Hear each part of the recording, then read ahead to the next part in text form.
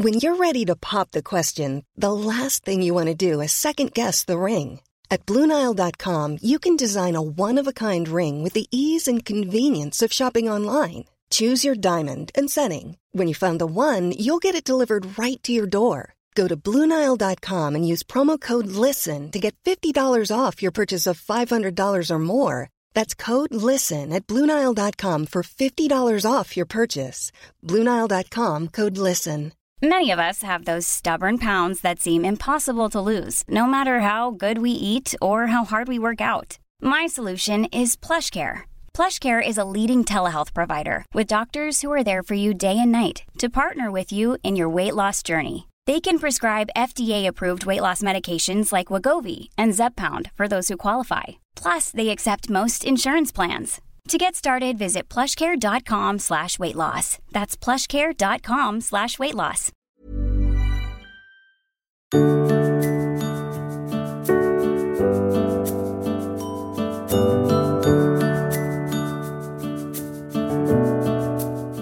Hello and a very warm welcome to another episode of the Liz Earle Wellbeing Show. Well, today I am joined by Sasha Bates, a psychotherapist, journalist and former documentary filmmaker.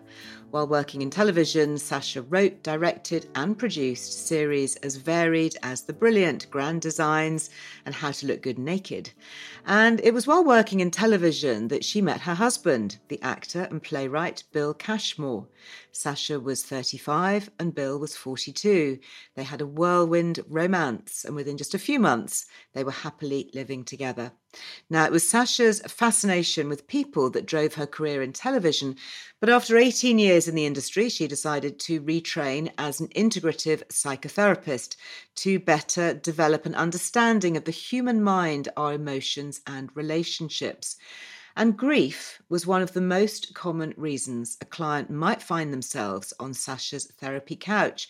And she became well versed in helping clients navigate this really painful journey and make sense of often senseless loss.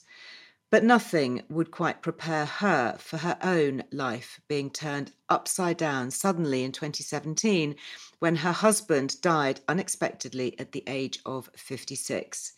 She writes in her new book, Languages of Loss, "I lost my partner, best friend, lover, soulmate, companion, and I also lost my future.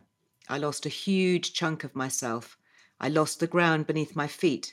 I lost hope. I lost the will to live." The book offers a searingly honest account of her loss alongside all that she's learned about grief over the years of counselling others. We've just had a really moving and honest conversation about why she decided to write the book, the taboos and the myths that surround grief, and her advice for those struggling with grief or supporting a loved one through a loss. She's got so much wisdom to share on this topic, and I do hope that you'll share widely with anyone who's been bereaved in your own life. So without further ado, let's hear it from Sasha. So Sasha, really warm welcome to my podcast. It's so lovely to have you with us. Thank you. Can we start off by talking about Bill? How did you meet him? We actually met on a Greek island where we'd both gone on holiday separately, alone, and we met there. Became instant friends, and when we got home we realised we actually knew about 6 people in common, so all these people could have introduced us back in London. None of them ever did. Massive coincidence. So it did sort of feel meant to be, right place, right time, all of that. Meant to be. And how would you describe him to those who hadn't met him? Oh, he was fabulous. He was a really big personality. He had incredible humour and wit, very deadpan. You'd think he was just this sort of quiet, unassuming man sitting in the corner, not paying any attention. And then he'd just suddenly cut in with something very acerbic and hilarious and make you realise that all this time he'd been clocking everything that was going on, and then observational humour based on what he'd noticed. So he was very warm, very generous, very funny, very clever, very quick. I mean, any bereavement obviously is just such a shock and so difficult, but Bill's death was particularly sudden, wasn't it? What happened? Yeah, I mean, he was fit. He was 56. He was training for his 3rd marathon. He's vegetarian. He didn't drink much. He didn't smoke. fighting fit, so we thought, and then one day clutched his heart in agony. Rushed to the hospital, got diagnosed with what's I now know is an aortic dissection, which is something I've never heard of, which is where your aorta can just split. And it turns out that it's something that it's almost impossible to know that you got a weak aorta, almost impossible to know that this can happen. There's no signs. The only thing that occasionally people know that they're at risk of it is that if they have high blood pressure, which he didn't have. So, yeah, completely came out of the blue. Had heart surgery that day, thought it was all going to be fine. Next day, realised that whilst the aorta had been split and the blood had been kind of cascading around his body, it had caused a blood clot, which then ultimately starved the oxygen to his brain. So the next day, I was told that it was all over. And so, yeah, absolutely the rug pulled out from under me. What a roller coaster 48 hours that you must have gone through, from, deep despair to hope and joy to despair, and, ultimately having to face the worst news. What shape then did your grief take in the weeks and the months that followed Bill's death? Well, I think because it was a very traumatic death, initially there was a lot of denial and shock and numbing and dissociation. And I didn't really take it in. I was sort of going through the motions. It was very much feeling like I was a character in a sitcom, not a sitcom, a casual, like Casualty, a hospital drama. And watching myself from a distance, really, which is, what happens in dissociation. Just didn't seem possible that we could go from having a perfectly normal life with lots of plans and a future, and as a couple, to suddenly, me on my own and him gone. So the book, Languages of Loss, that I wrote came out of that, really. It was just me trying to make sense. Initially, it was me trying to make sense of what was just a completely inconceivable change. What was your background before that? What led you to actually write the book, or to feel confident enough to write it? Yeah, I had worked in television. I was a filmmaker, a director for many years, for 17 years. So I had always written my scripts.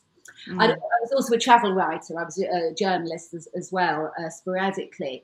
I had left all that behind about 7 or 8 years previously to train as a psychotherapist, but I carried on with I'd left telly behind, but I carried on as a travel writer. So yeah, I was a ex-filmmaker, journalist, psychotherapist, which is sort of an odd combination, but it turned out to be the combination of things that I needed to be able to write a book that gave me the sort of, I suppose, the experience of working in documentaries, that I was able to bring my own experience in, the therapeutic knowledge to be able to then have a reflection on, and a sort of an observer status as to what might be going on from a theoretical perspective.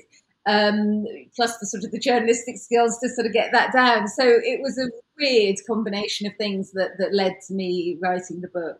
Yeah. And interestingly, your background as a travel writer, because we often hear about the journey of the stages of grief, if you like, which kind of starts with the initial shock, and then you get the grief, and then you get the anger and the depression, and maybe gradually the acceptance. I don't know. What's your take on that? And does it really go through those stages? Can everybody expect to feel those stages? Well, again, this is one of the reasons why I wrote the book, because I feel like there's definitely those 5 famous stages, they're in there. I mean, I definitely had all those experiences. But what I felt was that that theory, and there were many other grief theories, that's just the sort of the most famous one. I just felt it didn't really sort of touch the sides of what I was feeling, of the enormity of what I was feeling. It felt very limiting. It felt very linear. Even the word stages makes it sound like a path and a journey, and you kind of get through it, and the fact that acceptance was at the end of it. I mean, there is a sort of acceptance, there has to be. However, I think that's a very ambiguous word. Acceptance can mean all sorts of things. So that's partly why I called it languages, plural, of loss, because I felt that we have to be so careful with the language that we choose, because it can mean different things to different people. And there's so many different ways of describing it. So I use various metaphors, visualizations, other ways, dream language, to try and describe my journey, which in itself can be problematic to some, that word. So I tend to use words more like shapes of grief rather than stages of grief, because they come back. They're not linear. They swerve around, and you will go in and out of them, and they still come back. I mean, I'm 3.5 years on, and I still sometimes get whacked by them. So so I find words and language quite interesting around it. Yeah, I've got a friend who was bereaved a few years ago. She lost her husband relatively quickly. And she does say that. She says that, she will suddenly be hit by something and it will come back with a jolt. I mean, out of the blue. Something might, take her back to a moment or remind her. Whereas she thinks, and she's been acting as if everything is not quite back to normal, but she's coping well, and then all of a sudden she'll be kind of blindsided by something coming in. Yeah, and I think blindsided is a really good word, because when it happens, it feels like no time has passed, and you just feel like you're right back there at the beginning. And it feels as intense, which is why I think people can get a bit thrown by the fact that I ought to be over this by now, or I'm right. It should be different. But I think those things just keep happening, and you just kind of hope that they are less intense and less frequent, and that you kind of recognize them better, and you have better ways of dealing with them, so you're not quite so flawed, or at least flawed for quite so long, or you understand that it will pass. You write about, is it William Worden's grief theory and the 4 tasks that have to be completed to get through grief? So what are these tasks? So Worden's 4 tasks are much harder to remember than Kubler-Ross's 5 stages, which is why I think she's kind of passed into common parlance more. But they're very similar. So the tasks are, the first one is accept the reality of the loss, which is very similar to denial. The second one is work through the pain of the grief. Which again is similar to her saying that you're going to have anger and depression and feelings around it. The third one is adjust to an environment in which the deceased is missing, which I guess is about maybe the bargaining stage of Kubler-Ross. It's a bit like, okay, I have to somehow reshift my thinking. I have to somehow get on board fact that my environment is different and I can't go back, and this is the new reality. And then the fourth one is the wordiest of all. It is to find an enduring connection with the deceased while embarking on a new life. Now, that one I think comes a bit closer to what some of the other theories, which maybe I can talk about in a minute, touch upon, which is that you do have to continue. You do have to find what I think, Kubler-Ross would call acceptance. But you have to do it knowing that the person was in your life. It's not about what the old sort of Freudian theories might have said, which is work through it, get over it, shut the door, they're dead to you, and move on. It's much more realizing that they're still with you, and that the experience both of having them and of having lost them has fundamentally changed you. You can't go back. You can only go forward with that new you, and that new experience on board as well. So it's a bit more complex, but that it needs to be. And the other couple of theories that I talk about are more complex still. But again, they need to be, because it's not as simple as just saying, bit of anger, bit of depression, bit of bargaining, accept, done. Yes. Were there any in particular that resonated with you that you personally found really helpful? Well, my way of describing it was to not really use those tasks, all the stages. Like I said, I could feel that they were there, they were present. But what I did in the book was my chapters, I suppose, correspond to my shapes, my kind of path. And it was a very... I used visualization. It was more based on what I experienced. So my first chapter I call implosion, because that's what it was like. The world just imploded. And I describe, because little aside, in the book, I don't only talk about the grief theories. I talk about therapeutic theory in general, because I think grief isn't separate to real life, it is real life. So all the different therapeutic ways of looking at how we are and how we've come to be and how we cope with life is based on so many factors, and that is going to impact how we cope with our grief as well. So we can't just put our normal personalities aside and say, okay, so this is what you're going to be in grief, because all of your personality traits are going to affect how you do your own version of grief. So there's a theory that called attachment theory, which says that how we are parented in the first couple of years of life, how we attach to our caregivers, will affect all subsequent relationships. And it also says that we need to be able to explore our lives in every sense of that word. We need to have a secure base. So my visualization, so it's a very long-winded way of explaining my progression, is that my secure base was Bill. So I have this image of this huge shipping tanker that was sailing merrily across the ocean, and it was solid and it was absolutely impenetrable, and then that imploded. So the safe ship that was Bill and I imploded.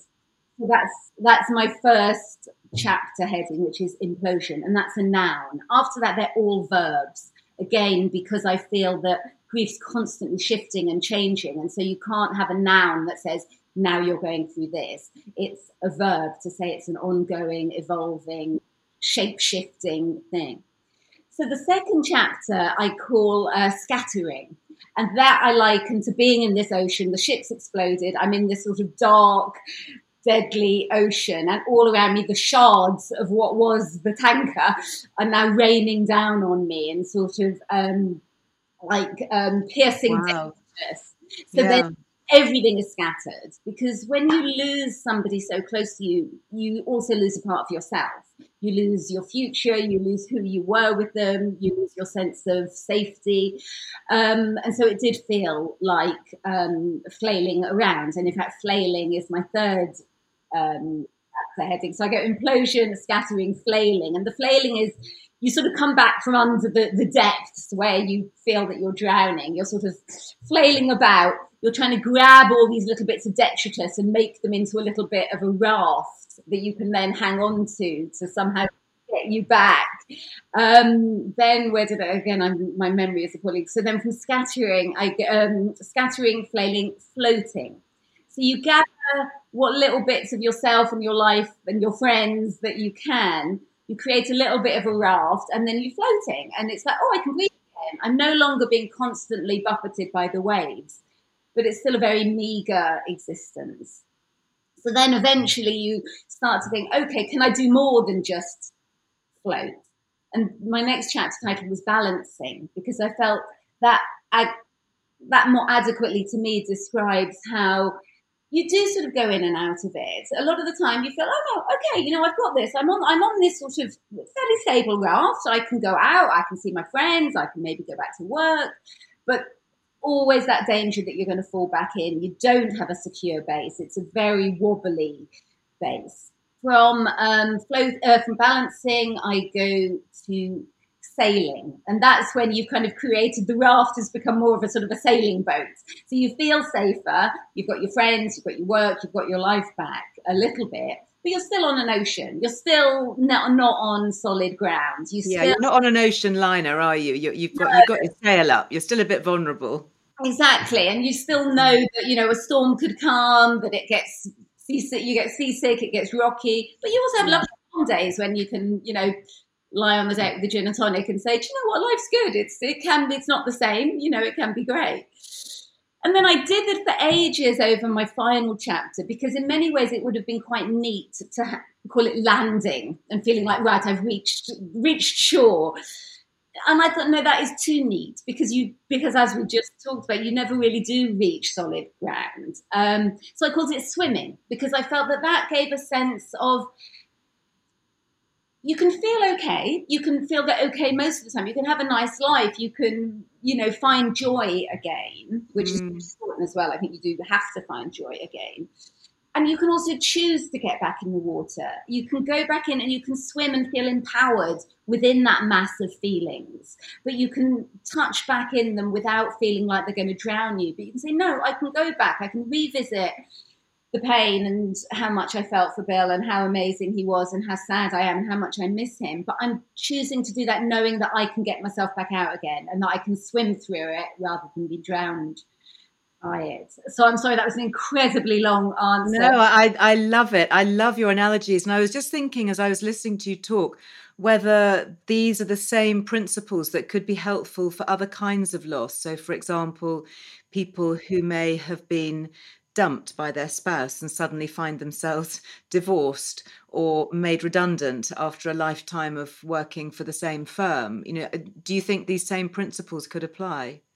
I think that's a really good point, and I think they absolutely could. I think loss is loss, and in fact, I've had a couple of divorced friends say exactly that. It really described what they went through, their various shapes of coping with the loss, and job loss and all of those things, loss of your youth, loss of your gosh, loss of going off to university. I mean, the last showed us anything. Losses are, innumerable and constant and always with us. So yes, and will happen to all of us. We will all lose. We will all lose friends, family, situations. Life is ever changing.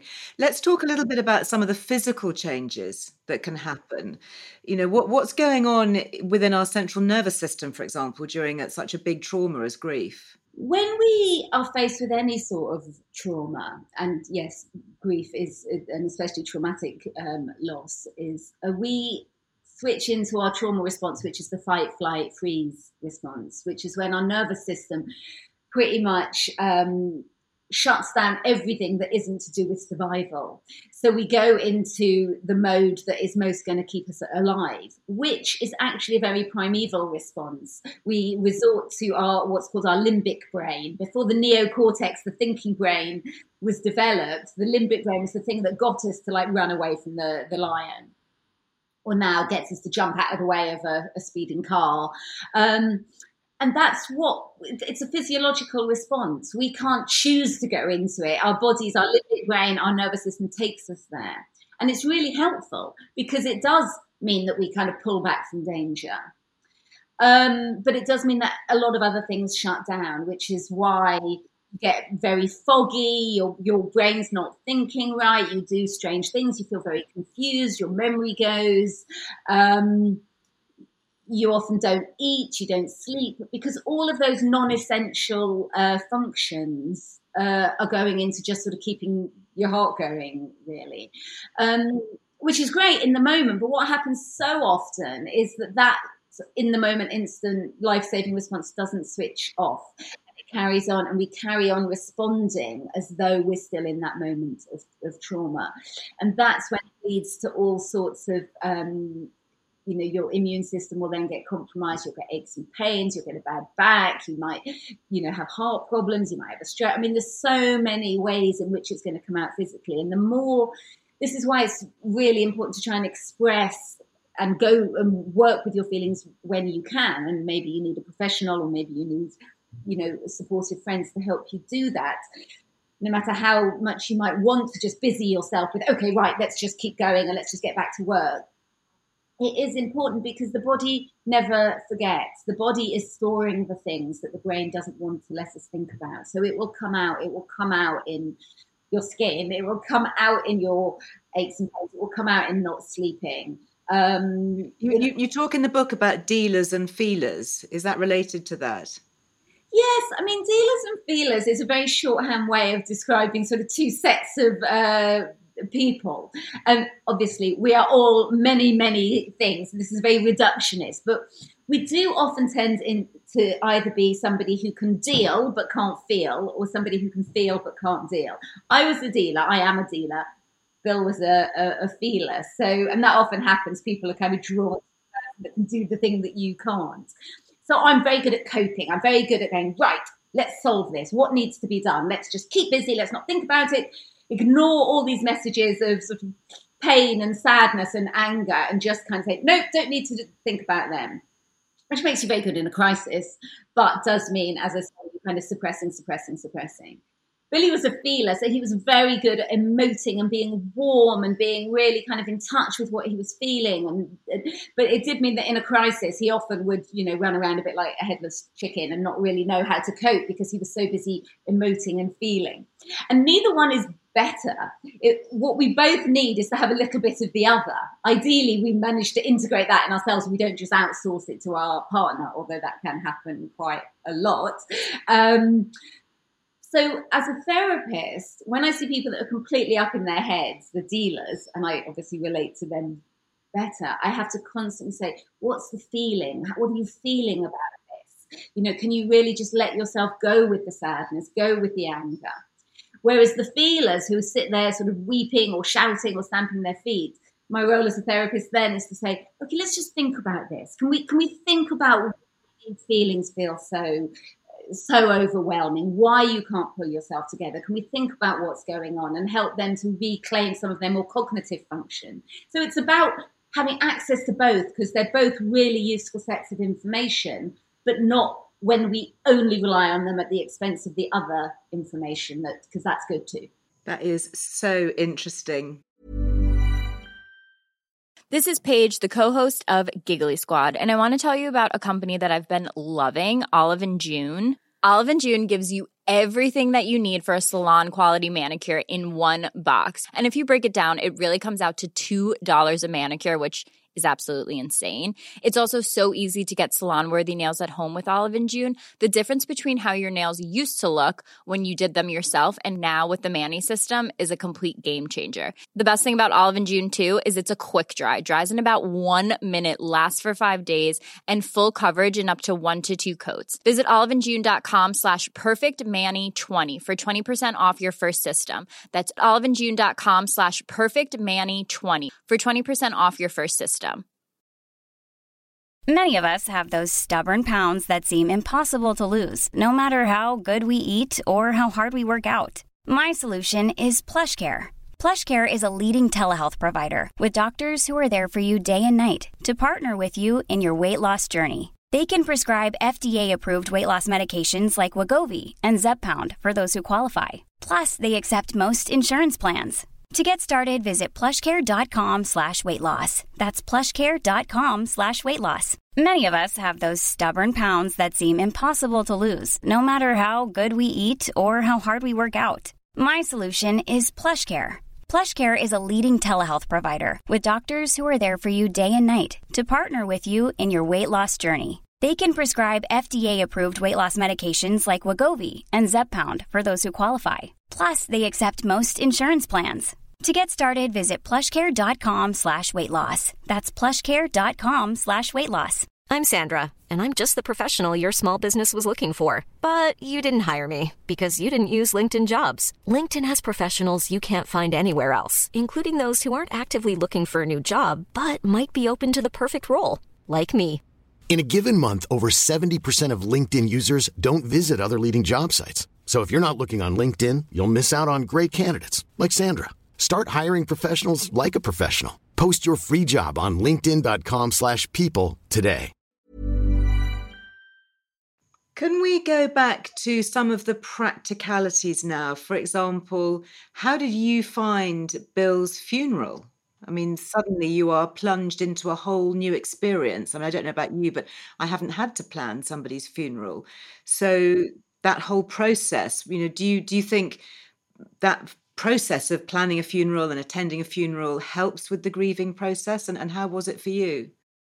Yeah, I mean, it absolutely did. And that's why, my heart goes out to all those people that have lost people during COVID and haven't been able to do that. I mean, I think over the last year, people have adapted really well and found ways to, do it online for it not to feel like a poor substitute. But yes, I think in normal times, and for me, the funeral was really helpful. It gives you a focus. It keeps you connected. You feel like in those early weeks, I think Bill's funeral was 3 weeks after his death. It gives you some way of feeling like you're still doing something for them. You are still acting on their behalf. You are still helping them. when actually you can't, obviously, but you need that kind of illusion that I'm doing this for you. I'm going to give you the absolute best thing I can give you. It keeps you thinking about them. It keeps you kind of going back through the photos and the music and the memories and the stories. It keeps you connected to their friends. You kind of get stories coming in from other people. You get to talk about them the whole time. You get to really kind of be with who they were. And then you have a fantastic day of just celebrating them and emoting together and seeing how much other people were impacted, which I think is really important as well, is to know that they mattered to somebody else, to know that them dying affects and impacts someone else as well, because it just feels, yes, they were here, they were real, they meant something. Gosh, the whole impact, you're right, of all those people who haven't been able to have funerals this past year, during pandemic times is so tragic, isn't it?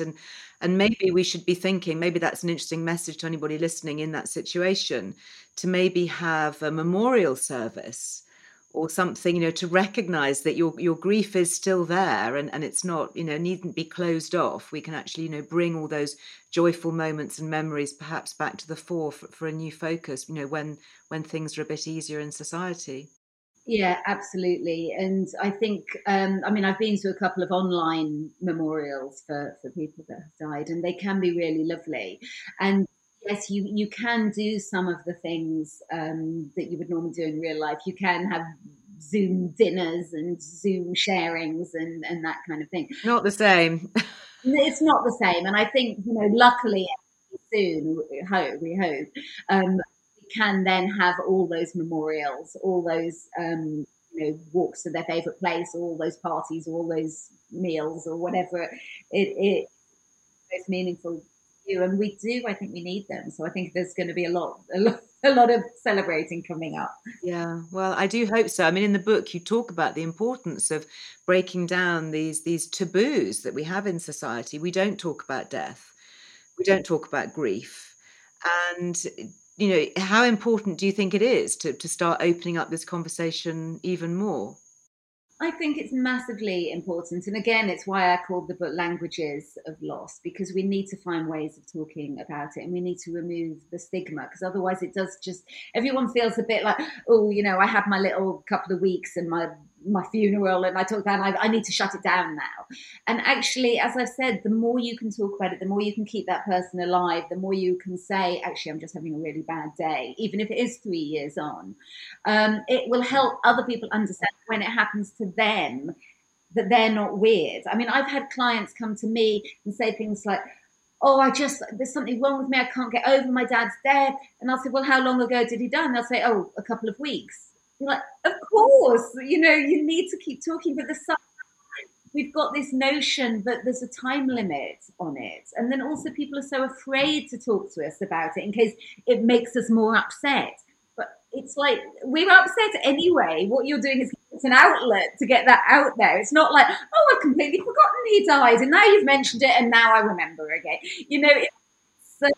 It's lovely to hear people talk about the person that you loved. And it's so, I think as somebody who wants to talk to those who've been bereaved and be helpful, I find myself hesitant because I don't know whether it's going to open up something that's too painful, or I feel awkward. And, what are the best ways, do you think, for friends and family to have those conversations and to offer support, the best kind of support? Yeah, well, I think, first of all, it is to recognise that it is the hardest job in the world, is to talk to somebody about their bereavement. And it is awkward and it is difficult. And to acknowledge that and to kind of, have some compassion for yourself around that you're trying to do a very difficult thing. I would say just be really open and honest and say to the person, do you want to talk? Because they might not always, I'm saying, oh, everybody wants to talk all the time. Not everybody does want to talk all the time. So just say, would you like to talk about it? So give them that option. Express condolences and say, what is it you would like to talk about, really? Can I tell you some stories about the person? Can I ask you how you're feeling? Can I tell you that I feel really sad? So just offer it as a possibility. But one of the other things that I do in the book is I do talk about that question that everybody says, what can I do? Because people do generally want to help, and it's a really hard one to answer. So I slightly glibly wrote down a few sort of suggestions of what you can do, and ironically it's the thing that it's the thing that most people come back and say, oh, I really like the bit where you said how to help a grieving friend.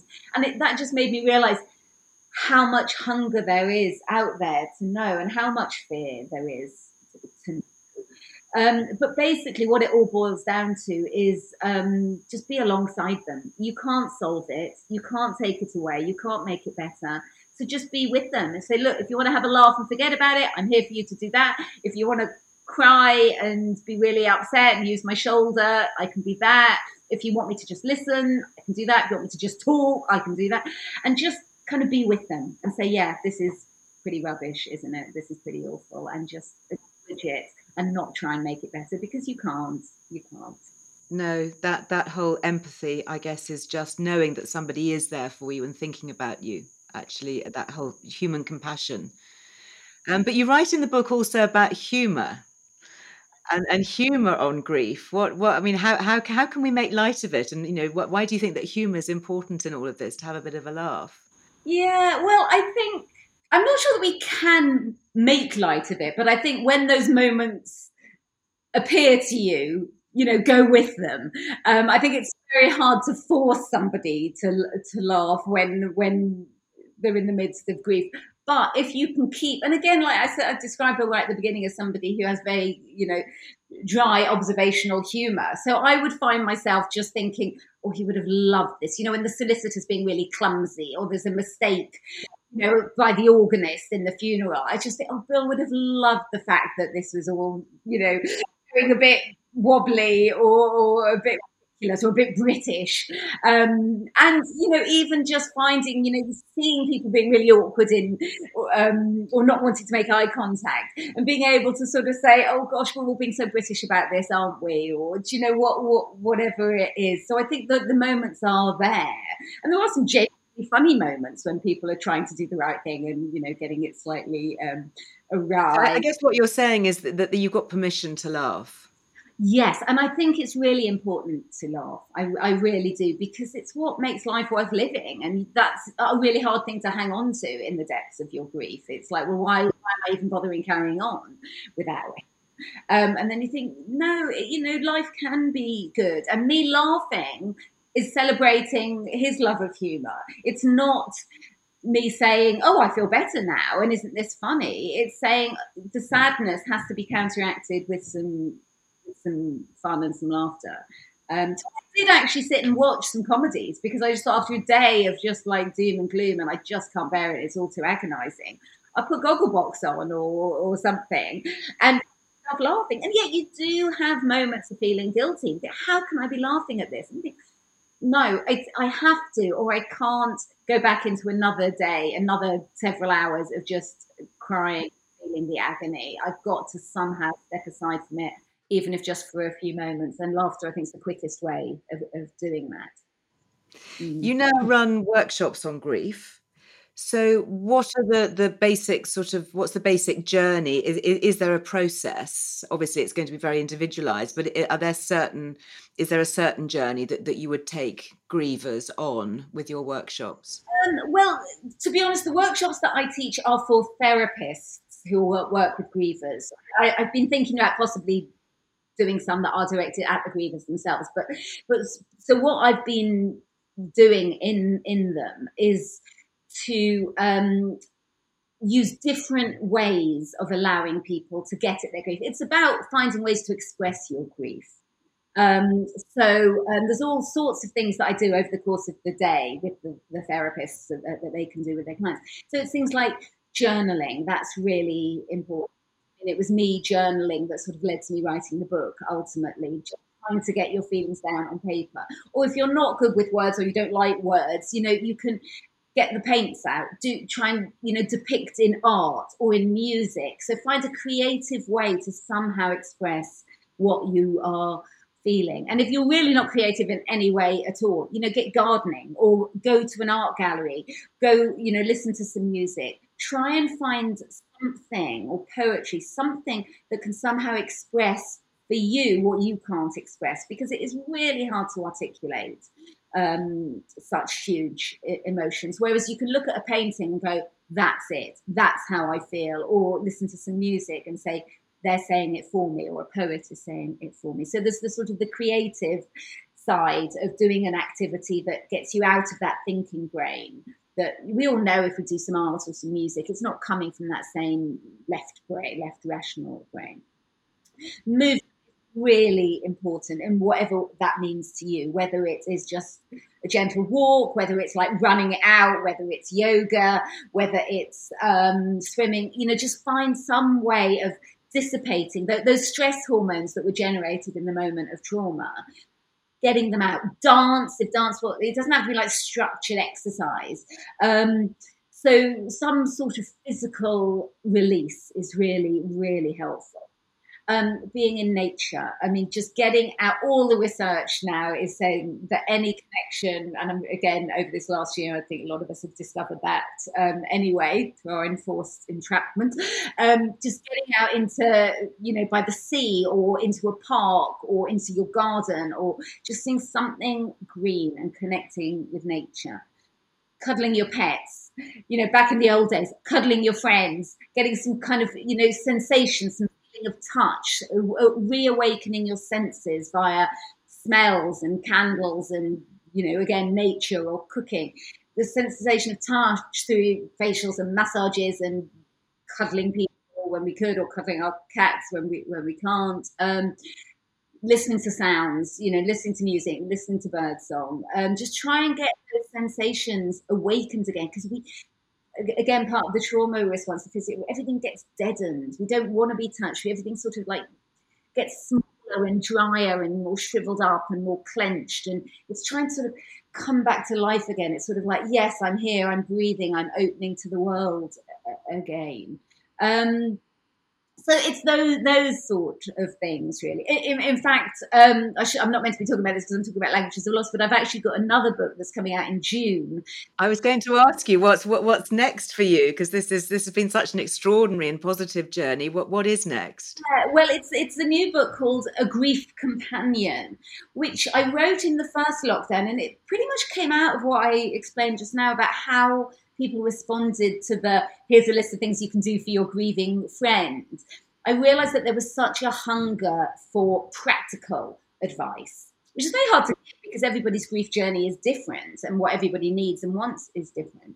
But I realized how much people wanted. And then the book came out at the beginning of lockdown, and I was doing a lot of interviews and press, and everyone was like, right, it's COVID, it's lockdown, we're all suffering loss. What are the top 5 tips?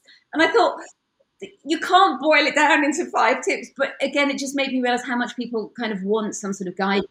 So A Grief Companion is a book full of suggestions. It's not saying this will work, because who knows what work even means, and what works for some won't work for others. But there's just a plethora of examples of things that you might find are useful to do in those early months when you can't think straight, when your world has imploded, when you just feel like you can't get out of bed, or that you can't stop being completely busy, whatever version it takes. So that's coming out in June. It's a sort of a companion piece to Languages of Loss. Wonderful. Well, I wish you huge success with it. It actually sounds as though both books actually are the kind of essential books that we all need on our bookshelves, so that we've got them to hand, because we never know when we might need them, and actually being prepared, to read about the languages of loss and how we can apply that to so many different things in our lives, and then actually have something there as the emergency guide for when we need it, could be so helpful. Sasha, thank you so much. It's been such a pleasure to chat, and I'm really looking forward to reading the new one as well. Oh, great. And thank you for having me. It's been lovely being able to talk to you. And that is it for today's episode. Huge thanks to Sasha. And as always, you will find links and resources that we mentioned over on lizearlewellbeing.com. There you can sign up for my free weekly newsletter filled with wellbeing wisdom for navigating the inevitable ups and downs that life brings. Huge thanks to all those who leave us such lovely reviews. It really does help others to find the show. We are truly grateful. So until the next time we chat, go well. Bye. Bye-bye.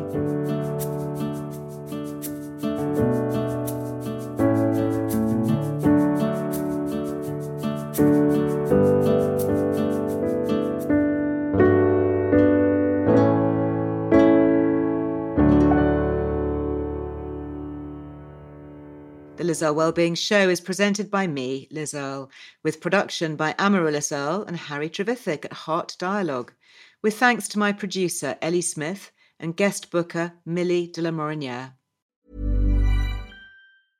Even when we're on a budget, we still deserve nice things. Quince is a place to scoop up stunning high-end goods for 50 to 80% less than similar brands. They have buttery soft cashmere sweaters starting at $50, luxurious Italian leather bags, and so much more. Plus, Quince only works with factories that use safe, ethical, and responsible manufacturing. Get the high-end goods you'll love without the high price tag with Quince.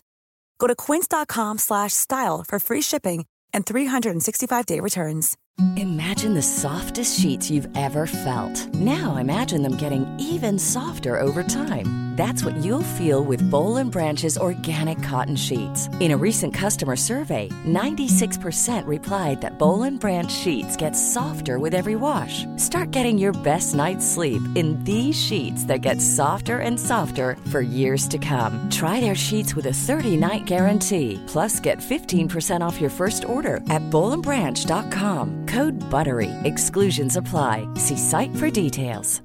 Hi, I'm Daniel, founder of Pretty Litter. Cats and cat owners deserve better than any old-fashioned litter. That's why I teamed up with scientists and veterinarians to create Pretty Litter. Its innovative crystal formula has superior odor control and weighs up to 80% less than clay litter. Pretty Litter even monitors health by changing colors to help detect early signs of potential illness. It's the world's smartest kitty litter.